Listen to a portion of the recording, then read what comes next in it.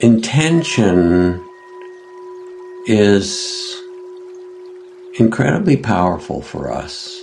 And it's said in the Buddhist teachings that intention is also the basis of karma, or cause and effect. That the state behind your action matters as well as the action itself. So I'll give an example. Suppose you pull out of your driveway and you drive through the fence of the house next door, crash through it and, into their living room. Now, suppose it happened that was the neighbor who cut down all the trees you loved on the property line, and shot at your dog and did a whole bunch of horrible things, and you just were so enraged that one morning they did one more thing and you couldn't take it and you just crashed your car through. That will make a certain karma, and the blue lights will come and you'll have to deal with all of the, legal and consequences of what you did. Suppose instead your accelerator pedal's stuck. So the exact same thing happens. You get in your car and you pull out and then it crashes through the fence into the house. So from the outside, no one could see anything different, right? But your intention was entirely different. It was an accident, and the person comes out furious and you say, my accelerator pedal's stuck, and they might still be furious and you have to deal with insurance and things. But there will be entirely different consequences because the intention was different. So it becomes really powerful to start to pay attention to our intentions and setting our intentions deliberately.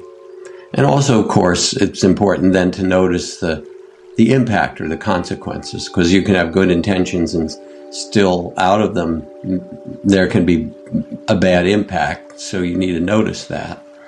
And that will shift your intentions often. But one of the beautiful things that mindfulness training invites is the setting of deliberate intention. And it can be inwardly or it can be outwardly. In a meeting with people, before, whether it's before an athletic game, as you were talking about, or whether it's a business meeting or it's, in education or whatever it happens to be. What's our intention? And setting intention starts to steer everything. There's something that's quite traditional in the kind of training that I did, in which you set these long-term vows. Sometimes they're called bodhisattva vows. A bodhisattva is simply somebody who's committed to the well-being of everyone.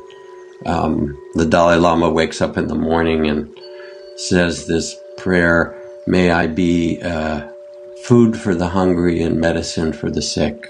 May I be a resting place for the weary and a lamp for those in darkness. May I be a boat, a bridge, a raft for those to cross the flood. And may I do so to benefit all beings for as long as time and space exist. Some little pesky little intention like that, right?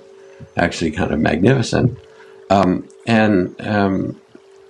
You're invited to quiet your mind and to set your own best intention.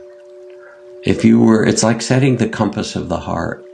If you were to set an intention of what really matters to you most, this is called long-term intention, almost like a vow. This is what matters and this is how I want to live. It becomes a touchstone for you. I mean, it can be as simple as I vow to be kind, or I vow to live with more wakefulness and attentiveness to myself and others, or with more respect. It can be that simple. And then when you get to a place of struggle, things are confusing, you take a pause and you say, what's my best intention? What was that? And it shines a light and it gives you a new direction. Or if you're in conflict in a conversation, there you are talking with your spouse. I'm here with my beloved Trudy, who is my wife and partner and amazing, wonderful woman. But it could happen on occasion that we have a little conflict, given the fact that we're meditation teachers and all of that. It still could happen. And so there we are. And if I take a pause, a breath, like that mindful pause, I can also ask myself, what's my best intention or my highest intention? And then consciousness changes.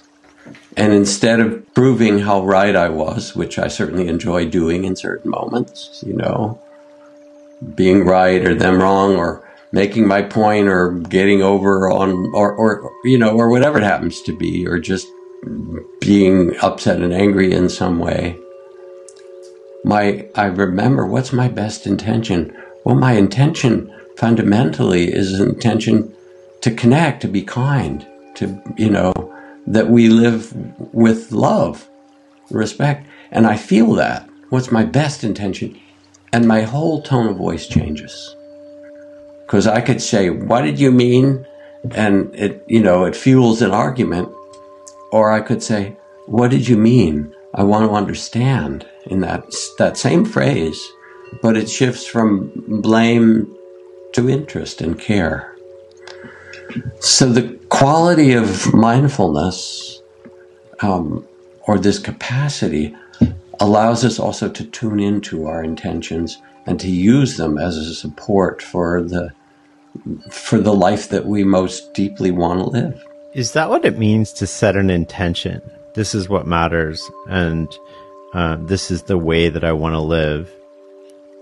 And then how often should we consciously evoke those intentions when we're not in a moment? Like, should we just wake up and think these? Should we?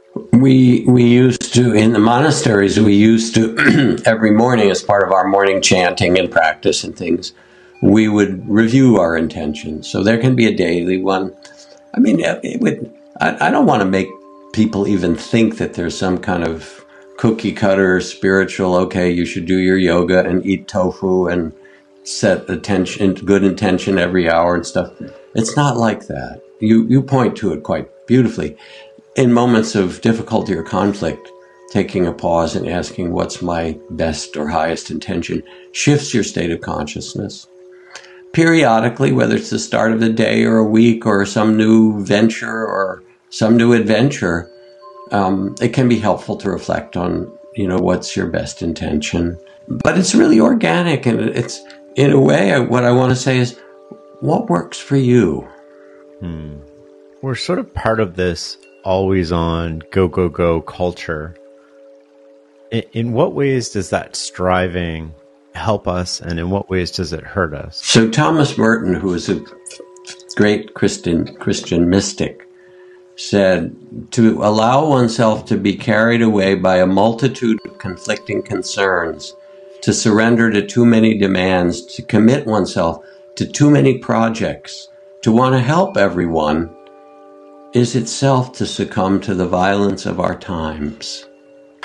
So let me ask you, again, now we're back on the basketball court, where you want to win the game, or now we're in the terrain of running a business or teaching a class or something like that. Have you had the experience of being quite engaged so that you're devoted to something and putting your best energy in it without the energy of tension, of grasping and striving, as much as being engaged in the present for its own sake? And if you have, what did that feel like? I mean, it feels great, right? Because it feels like this conversation, right? One of the reasons that we book 3 hours is because then there's no time pressure. You're not thinking about, oh, I only have an hour, I got to fit all this in. And so it's just, I am here in this moment for this length of time. And it never goes 3 hours, or very rarely, but I find that frees me to be more focused in the moment, where if it's an hour, it actually is detrimental to me being in that moment and being present. All right. So here you are in the supermarket. You got your list. Yeah. And And not only is it your list, but there's other people that you're close to that put their shit on the list too, right? Yeah. And if you get the right kind of laundry soap and the right kind of ice cream or whatever for the kids or whatever, I don't know who makes your list, but there you are. You have a time constraint because you have to get back. There's something, how are you going to do it? You could do it like careening through the aisles like a good New Yorker, grabbing things pretty quickly and trying to get through, and at the same time think about all the other stuff that you have to get done when you get home and all of that. That's one way you could do it. The other you could actually enjoy. I personally like shopping. It's a great thing in my marriage because my wife doesn't. So I'm glad to do it, grocery shopping or other kind. But you could do it and have fun. You could do it, and I bet you have at certain points, and say, now I'm shopping. Let me enjoy this. And it doesn't mean you're going to be much slower. You're not going to be the speed freak, But let me feel my steps and enjoy and be present and not try to work everything else out in my life. I'll just,